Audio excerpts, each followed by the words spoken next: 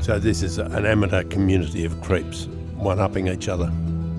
Traditionally, getting this kind of material into the country was hard copy publications that were shipped in from overseas. Yeah. You know, the internet had just crept in under everybody's guard. It wasn't until I went to the Child Abuse and Sexual Crime Group that I first got exposed to basically what was a home movie of an offender that we'd just arrested, and I can still see that. Because it was so shocking to you then. It was. I'm Andrew Rule, this is Life and Crimes. Today we have a very special guest on Life and Crimes. His name is Detective Inspector John Rouse. John, if we can call him that, has been with the Queensland Police Force for some decades now, but he has made his name worldwide in the fight against the rising tide of child sexual abuse with a task force called Task Force Argos. John, welcome to Life and Crimes.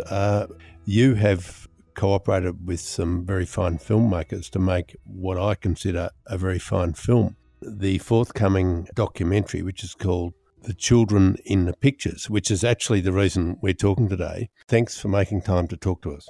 You're most welcome, and thank you very much for the invitation. John, just so our listeners know, who you are and where you come from, can you tell us a bit about how you got into the police force, or in fact why you joined the police force? I think from our earlier conversations, you did originally join a bank. Yeah, okay. So just when I graduated from high school, I was still a little undecided about what I wanted to do with my life. Part of me wanted to be a musician, and I had been performing in a school band, and part of me had a desire. I recognised an interest in joining law enforcement, probably around about year 10, year 11. Yep. This is in the early 80s? Yeah, correct. Yeah, so I graduated from high school in 1981. In Brisbane? In Brisbane, yeah. I was at Morris Brothers at Ashgrove. So what I decided to do initially was just to explore the musical avenue. So I got a job in the Commonwealth Bank at Paddington, partly just as a tread water exercise and also to fund, musical equipment wasn't cheap, particularly when you're a synthesizer player in the early 80s. Yeah. And I did that for a couple of years. I joined a local band. We were doing touring supports for, Eurogliders, Goanna, Pseudo Echo, Party Boys and Kevin Borich and all of the bands that were around at that time. You beauty. Yeah. Yeah, it was good fun. And then a couple of times while I was at the bank, believe it or not, we actually got held up. Yeah. And which was an interesting experience to go through. And interesting in what way? Was it distressing? Well, I try to reflect back on this, and keeping in mind it's, well over 30 years now since that happened. So, but I can vividly recall, hitting the deck at the bank. But I also remember making mental note to look at the guy who was at the tellers with the shotgun and recording details about what he was wearing and what he said and all of that kind of thing. And, right. And when he left the bank, myself and another couple of guys followed them out and watched him walk down Great George Street, and at which point a car rumbled around the corner and headed down the street to pick him up, which was also a bit of we didn't think that one through kind of moment. Yeah. But ultimately, that was, I guess, one of the deciding factors that made me pursue the law enforcement career. That, and also the fact that, playing with the band as a job kind of killed the joy to a large degree, it became work. And ultimately then I got called up to join the force in 1984 and went into initially general duties and started at City Station, and then I went to Ashgrove Police Station, Brisbane Mobile Patrols at the time, doesn't exist anymore. And then I did a pretty lengthy stint, actually about 12 to 18 months at the Brisbane City Watch House. Right. Went from there to Mobile Patrols and partnered up with still, one of my best friends on the planet. And we worked, pretty much the way you see it, I guess, on TV. In those days, you had a permanent partner and you worked around the clock on shift work and high-speed pursuits, you name it. We did all of that kind of thing. And then both of us, a few years later, decided that we wanted to become detectives. So we both left mobiles at the same time. I went to Taringa CIB. Yeah. which doesn't exist anymore. And then I went to the Gap CIB, and it's while I was at the Gap that I got promoted to detective sergeant, and that position was based at state crime at the child and sexual assault unit. Now, this is a random chance. You could have gone to, the stolen car squad or God only knows what. It could have been anything. Yeah, 100%. I had no choice. That was the vacancy that they promoted me into. Yep. And for me at the time, it was really pretty confronting. I remember actually when I got the call and I was told where I was going, I went, I can't go there. I've got a daughter. Like my little girl was really, really a baby at that stage. And I remember the response, which is something we wouldn't do now, was, "Oh, that's okay. Lots of people there have kids." And it's like, right. yeah. So, but that's the era. That's a long time ago. Right now, if somebody said that, when you were called up, I'd absolutely 100%, you would not be moved into a position where you basically were calling out that you couldn't do the work. So yeah, I went into headquarters on the first floor. And I started working in the general child abuse unit at the time, and that was really hard work. You're dealing with the range of crimes that happen against children: neglect, emotional abuse, physical abuse, sexual abuse. It was the whole gambit. I think the thing that I found personally really difficult, which also shaped my future, was that I just couldn't see any way I was ever going to have a strategic impact on this. You're never going to stop some of the issues that happen with kids coming into families, Dysfunctional families. You're sitting on a garbage tin lid almost.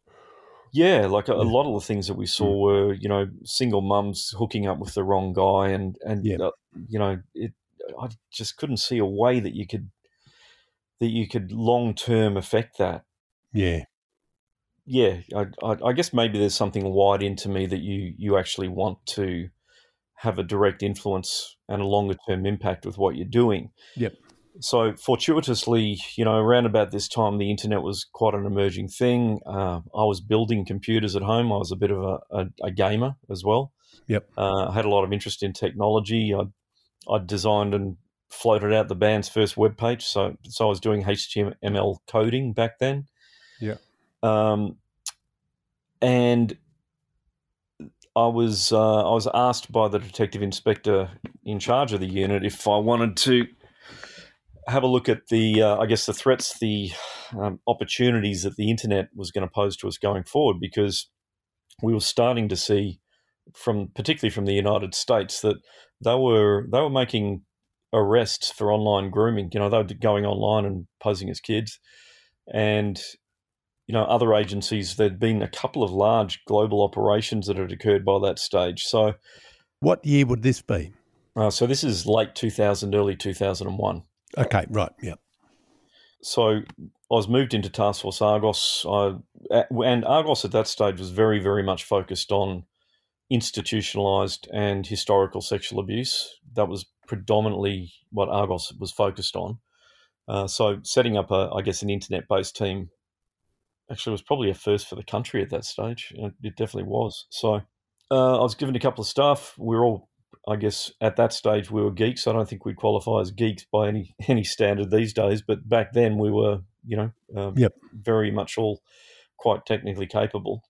And we started looking at the platforms that were available: IRC, bulletin boards, news groups, that kind of thing. MSN Messenger had just emerged as a communication platform. What were the bad guys doing on those boards? So IRC was Internet Relay Chat, was the platform, and that was used for a range of things. One of the largest global busts that had happened in that era was the Wonderland Club, and that was a big network that was using IRC to, do what we're seeing today: form networks, like-minded people sharing child abuse material. But likewise, there was also a lot of just distribution, sharing of child abuse material across random people there. There was online grooming happening on there as well. So, adult child sex offenders and kids on IRC. So we were seeing that. And then MSN Messenger, which was, that was a bit of a leap forward in technology at the time. Yep. That was then very much where a lot of our focus went on to for the next couple of years. Also, over these next couple of years, some really significant things happened that changed the landscape in a big way. There were some major operations that happened predominantly in the United States where, the old clear, I don't know if you remember what it was like browsing the internet back in the early 2000s, but pop-ups were a really big thing. You'd hit a website and like 65 pop-ups would come out on your web browser, and a lot of those were links to child abuse websites. That was the environment we were in back then. Click on the link and it'd take you to the website. Then you would pay whatever the subscription fee was, and you could get it into the website and download child abuse images. My God. Yeah, that was basically the environment we were working in. And keep in mind, we weren't all connected. We weren't networked. In 2003, at that point in time, there wasn't even criminal legislation in place that defined child abuse material. It was pretty much the wild, wild west. So the concept that we could affect something that was happening in the United States or Germany or any other country was an alien thing to us. Yes. But regardless, the US did a fantastic job in what was called Operation Falcon, and they took down the servers in the US and they sent the subscriber details globally. So every person that had used their credit card to purchase access to these websites was a target. And I think they sent about 700 to 800 targets to Australia. And that was what became Operation Auxin. And that was, for me still, looking way back in time, that was the operation that pretty much changed Australia. Right. That at the end of that operation, we, in Queensland anyway, we coordinated 127 search warrants in 6 days across the state of Queensland. Made, nearly, I think, 80 arrests. Here's the dinner party question. Yeah. And it applied then and it applies yesterday. What sort of people? Who are, have they got horns and tails? Have they got, warts coming out the back of their hands? Or are they the guy next door? Who are they? At the media conferences at the end of this operation, and we were in the media box for 2 days. That was probably one of the most common questions, and we were ready for it. So ages and occupations were something that we were ready to provide the press, and they were all walks of life, everything. We had police officers, children's crossing guards, supermarket shelf stackers, you name it, whatever occupation it was, they were caught up in that sweep. Sorry, anybody that you knew or knew of, cousin of a old friend or guys that went to school at your school, or no? No, I didn't know anybody personally that got caught up in it. There was a Queensland police officer that was arrested as a result of it. That sent shudders through the systems. It would. It sent shudders nationally. This was, you think about it, it was a phenomenal wake up call to Australia. Yep. Because traditionally, getting this kind of material into the country was hard copy publications that were shipped in from overseas. Yep. The internet had just crept in under everybody's guard. Yes. Yeah. Yep. We had somewhere between 40 and 45% were married men with kids. So almost half of them were married men with kids. Correct. And how high and how wide? Who was the most sort of senior person in a social sense or professional sense that you, without using names if you don't want to, a barrister or a... I actually can't remember if it was out of Falcon, but I do remember that there was a judge that was arrested. Yeah. So, it went up every scale. There was people in the occupations that you would traditionally expect to be caught up in a sweep like this that have put themselves into employment that gives them access to children. For example, teachers or scoutmasters. That continues to happen today. But when we were asked exactly the question you just asked me, do they have warts? Well, I don't know if you remember Dennis Ferguson, who was one of the more notorious child sex offenders in Queensland's history. Yeah. He was what you would call the poster boy for what the media would love to call a child sex offender. They don't look like that. Yeah. Like I said, married men with kids were caught up in that sweep. So you can't tell just by looking at someone. And these, many of them, intelligent, high-functioning people. God, yeah, absolutely. And that continues to be the case today with the investigations that we do. And we'll be back after this. Access a world of true crime podcasts on CrimeX Plus, where award-winning journalists take a deep dive into unsolved cases. Every week, we're waking up to a dead woman, a dead mother, sister, auntie, grandmother. It's not good enough. From the team that brought you The Teacher's Pet, Shadow of Doubt, and Dying Rose, unlock early, ad-free, and bonus content from brand new series and flagship shows such as I Catch Killers with Gary Jubelin. One was shot in the mouth, and I thought he was dead. Another one had been shot with a shotgun, and I got the overspray. Search for CrimeX Plus on Apple Podcasts to start digging deep into the world of true crime. Here's the thing, you've seen and apprehended so many of these people, it's not funny, hundreds and hundreds and hundreds. What creates them?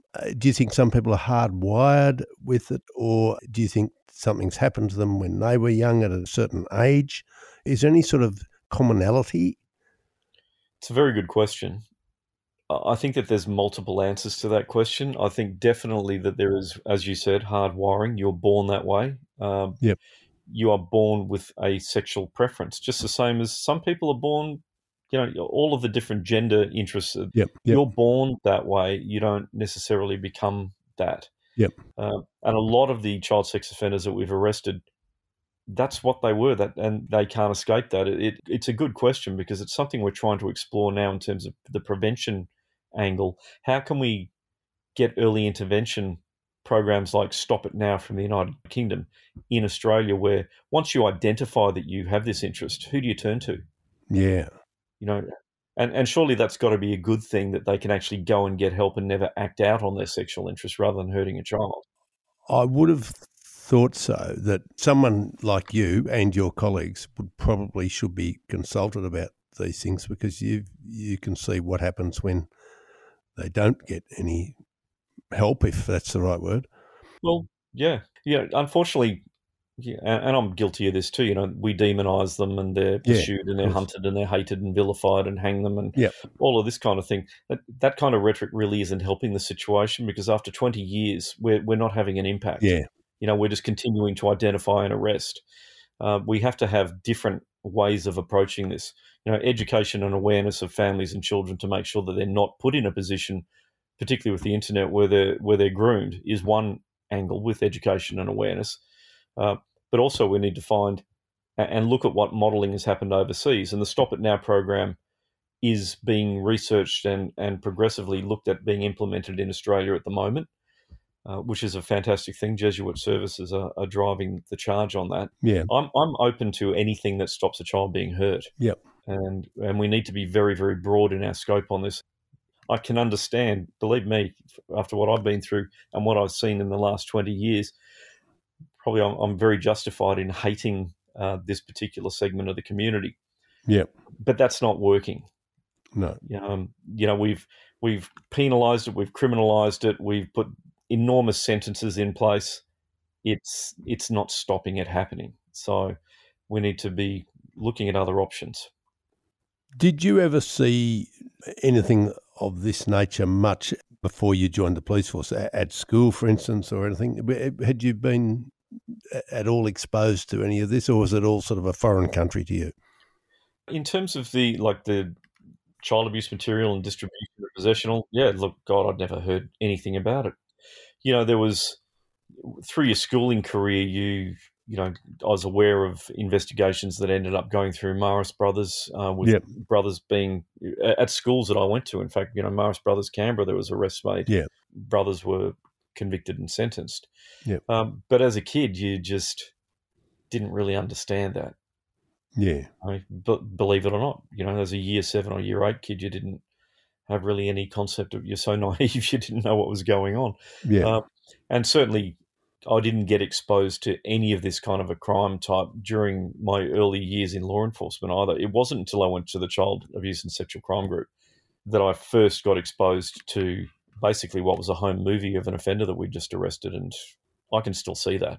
Because it was so shocking to you then. It was, yeah, absolutely knocked me off my feet. I couldn't believe what I was seeing. Those kind of things I think get burnt into your retina and you never forget them. And there's just been so many cases in the years I've been there now that you become very, very, very immune to the material and the content because you're focused specifically on trying to find the child. John, you've seen a lot of offenders over the 20-odd years. Do the men that offend, and it's 99% men, I imagine. Yeah, it is a very high percentage. A high percent. Is it sort of that, it is in the 90s, I imagine? Yeah, look, us arresting female offenders has occurred, but it is definitely in the lower percentage of the arrests. So, if you did a 90%, 10%, you'd probably be pretty safe. Oh, okay. Now, these people that do this, is it evenly divided roughly between, say, preying on their own biological children, or is it people who have access to, others such as stepkids, the partner's children, the neighbour's children, the children they look after for somebody else, all that sort of thing? Yeah, well, there's actually a wealth of research that's been put into looking at this, and access to the child is exactly what the research shows us. So, brother, sister, aunt, uncle, mother, father, cousin, your initial spheres of access and influence are predominantly the people that are arrested for the actual physical contact, sexual offending of children, and then it moves in circles out from there, through the various other people that they're exposed to in their lives, whether it's through sporting associations or school or their gymnastics or whatever other interests the child has that puts them into the reach and contact of potential child sex offenders. Just rule of thumb, what sort of numbers do you see? A lot of fathers molesting their own children? Yeah, look, certainly a lot of the material, a lot of the investigations that we conduct, we know that the offender, particularly with the child sex offender networks that we infiltrate, we know that we're dealing with a member of the family, and in the most cases, it is the father figure. So I think the stats are somewhere between 70 to 80% of contact offences against children happen within the family, and then you'll have, I guess that's horrendously alarming to people because I would like to prefer to think that it's the hooded figure in the park, but that's really not the actual fact. No, it's someone known. Correct. Yeah. What have you learned? You're a father yourself, albeit I suppose your children have now grown up, but this must have been food for thought and quite alarming when you're a young parent. What sort of rules did you put in place to say, well, I would never do this or this or this because I know that can go wrong, whether it's with school or gymnastics or whatever it might be, swimming? Yeah, well, that's a good question as well. So I remember, because of what I was exposed to as a young investigator back then, and particularly with what I was seeing on the internet, and what I'd learnt in my time working at the child abuse unit, I remember, second guessing myself dropping my daughter off with my parents, her grandparents. Yeah. And I just look back and absolutely, because I've lost my mum and dad now, cancer took them both, but I look back and I'll never forgive myself for that. But I can also reflect on the fact that it's because of the environment that I've been working in. But yeah, because of the internet, I mean, one of the things that I started very, very early, once my daughter started access the net, was having those open, honest, transparent conversations about online safety. Yep. Not accepting friend requests from random people that you don't know, and in fact, not talking to anybody online in a chat situation if you didn't know them in the real world. That was the rule. If you don't know them in the real world, you don't know who they are. That rule still exists today. Right. We continue to see children that are engaging with people who they think are, Justin Bieber, believe it or not. And it's not. It's these sex offenders are very adept and knowledgeable about grooming children and convincing them and getting what they want from them. So what existed in rules 20 years ago is still in existence today. And so those were the kind of conversations I had with my kid. And, she came and told me, I just got this random invite, and I go, what do you do? Block it. Correct. Good girl. There's no good reason for any person who's not a child themselves, let's say. There's no good reason for anybody, over the age of 12 to be making random requests of strangers, is there, to be their friends? Well, random adults making requests for friendship with children has got to be seriously questionable, doesn't it? I would have thought so. Yeah. I can't think of a really legit reason. No, and that's part of what Sonia Ryan in South Australia drove with her Carly's Law, because Sonia lost her daughter to online grooming. Her daughter was murdered, and part of what that law was formed to address was exactly this: going online and pretending to be somebody who you're not to groom a child. So yeah, it's. I would think that any adult non-child sex offender listening to this would not disagree with us. Yes, it's just a strange thing to do, an inherently suspicious thing to do. You become a suspect automatically, don't you, if you engage in that behaviour, which is why on the other end of it, don't be ever thinking it is Justin Bieber or whatever. It's not going to be a Hollywood actor or a singer or... 100%. You'd have to be so incredibly naive to think that you're going to get in a one-on-one chat with somebody like, God forbid, Justin Bieber. Yes.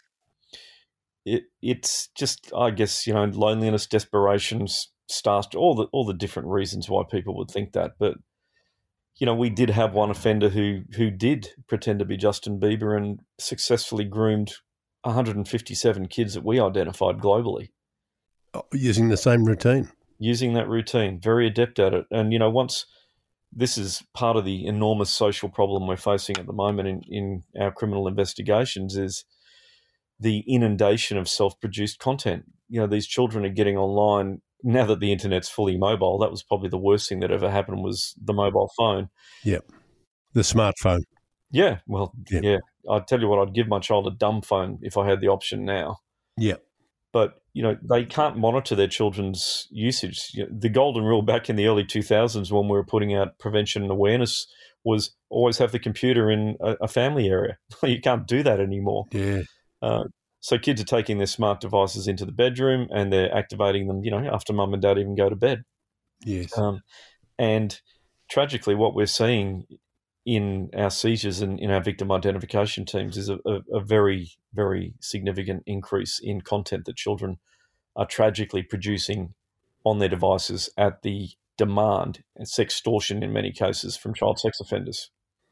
It's pretty clear what you mean by that, but having once established a contact with a child, they persuade them to do something which the child wouldn't want their parents to know about, and then they can just blackmail them. Is that right? Pretty much that's it in a nutshell. Child will be groomed to the point where they will flash or do something, expose themselves. That's captured, and that's it. They've got them. They'll use that then against them, and they'll sextort them. And they're very good at doing it. And quite clearly, from what we're seeing, children don't have the cognitive ability to deal with that. They're terrified. They don't want to tell anybody, particularly not their parents. And they go into this horrendous spiral. It's horrible to see. Do you know if any of these guys have been called out by the kids who say, righto, show mum, show dad, I don't care, call their bluff? Would that be a good technique? It's a gamble because of, it would have to be a calculated gamble by the child to do that, because you wouldn't know that the offender wouldn't then, chuck the link up on YouTube. So I'm not aware of a child calling. I'm sure it's happened, but I'm not aware of a situation where a child has called the offender out. But there's online communities in Tor that are dedicated to just doing exactly what we're talking about here. They call it capping or capturing. Capping is the abbreviation of that. Yeah. And they just get these enormous collections of children, almost like scalps, that they've managed to convince to do this. And it's really quite horrendous to see. And so you can see how things have changed for us in the policing environment. We've gone from targeting online child sex offenders that are committing contact offences against largely intrafamilial abuse, yeah, to now trying to deal with this incredible insurgence of children producing the content themselves, groomed by God knows who. Yeah.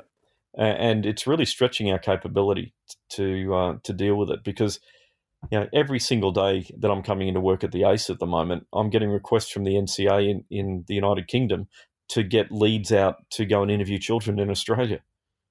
That we're getting identified because they've arrested a capper in the United Kingdom.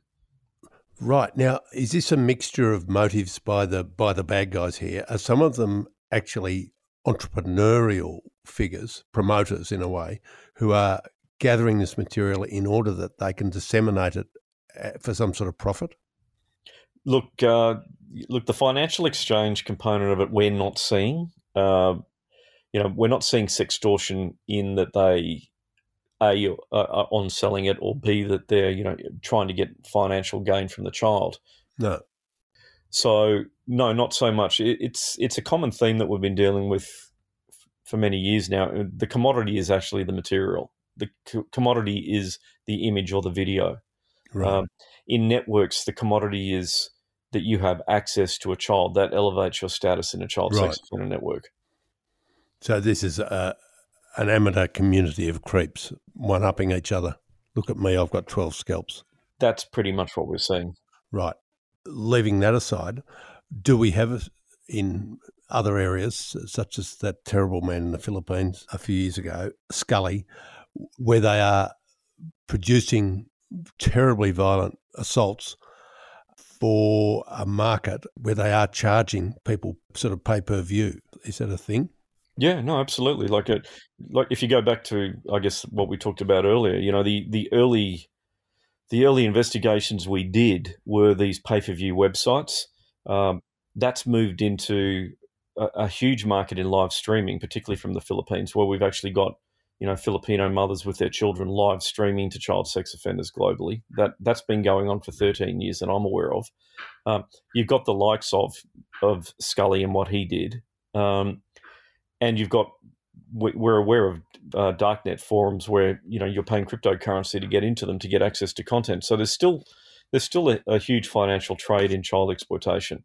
On the other side, you've got what I just mentioned a moment ago, which is that the commodity is the actual material that they've got. Right. Yep. So there's different aspects. Totally different drivers, different motivations. It's an incredibly broad. Believe you would think that it's not. You'd think that it was probably fairly simple, but the longer you work in this particular crime type, the tendrils and the different ways that it manifests itself is really quite broad, and it's very hard for one law enforcement agency, for example, to be able to cover all of the angles. And we'll be back after this to finish our story. John Rouse, it's been a privilege to talk to you, and I know that sounds like a pat little cliched phrase, but it is a privilege to talk to a police officer who is widely admired for the work they do and who's been so effective in something that is so important. And this is important in every family that's out there listening, are going to have children or grandchildren, and they're going to say, I think we should listen to this, because there's big lessons here about screen time, about probably locking screens away at 9 o'clock at night or whatever it might be. I think it's a whole frontier here that needs to be explored and policed, and that families really have to take notice of the work that you and others have done. And so thanks for being with us. We look forward to seeing the documentary, The Children in the Pictures, which really has come about because of you. Our listeners can see that documentary on SBS from October the 24th, or it's available now. Go to childreninthepictures.org for more information. And don't be frightened to watch it. It does not have distressing images. It does not have horrible, brutal images, despite the fact it is a horrible, brutal subject. It's done with enormous restraint and refinement and to great effect. I thoroughly recommend it. John Rouse, we'll talk to you again next week. Fantastic. I'm looking forward to it. Thanks very much. Thanks for listening. Life and Crimes is a Sunday Herald Sun production for True Crime Australia. Our producer is John Burton. If you like the show, leave a 5-star rating and a review wherever you get your podcasts. And if you want to know more about these stories, links are in the description of this episode.